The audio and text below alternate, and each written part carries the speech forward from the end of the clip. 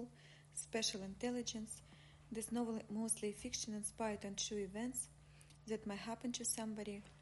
Name, characters, places, incident is a product of imagination of being changed to protect privacy. Fair use. Please consider this book as a science fiction, any resemblance just a coincidence, and the whole story honestly unbelievably mind-blowing.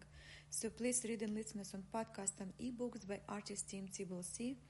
Portion of this novel contains third-party content, constitute fair use, work are meant to be educational, scholar in nature, scientific research, legal research, psychological research, criticism, which is protected by fair use laws. Chapter Israeli Rape by Fraud. A legal precedent in Israel that classified sexual intercourse by deceit was a rape created by Supreme Court in 2008 after a conviction of a man who posed himself as a government official to persuade women to having sex with him by promising them government benefits.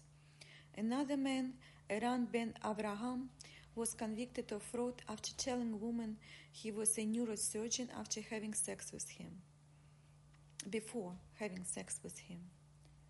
And in 2010, a conviction for rape by deceit gained international attention finally when it was first reported that a man had tricked a woman into having consensual sex with him 10 minutes of their first meeting, according to the amendment indictment, by lying about being a Jewish man, single with no children, interested in a long-term relationship.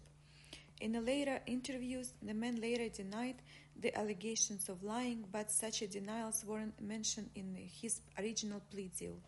However, it was later reported that the charge was in fact the result of a plea deal with the defendant, what was originally a violent rape case, where the judge sealed the records to protect victim's identity and avoid her being cross-examined.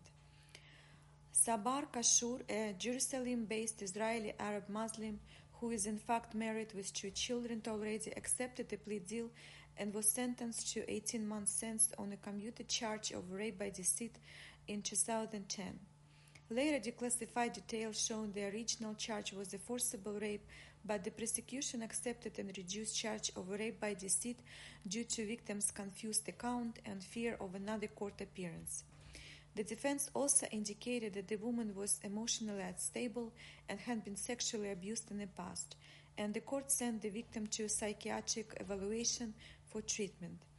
And in this novel, Nate Stone, Mike Einstein, Simon Leviv represent themselves as well to women as a special intelligence unit from Israeli army who was single, with no children, wanting to build a long-term relationship and settle down in the United States, when in fact it was a lie from the beginning, just to impress women and convince them into having sex with them or obtain material benefits or green card. Did Nate Stone, Mike Einstein, Simon Leviv manipulated women into sex? Was it a rape by fraud or deceit?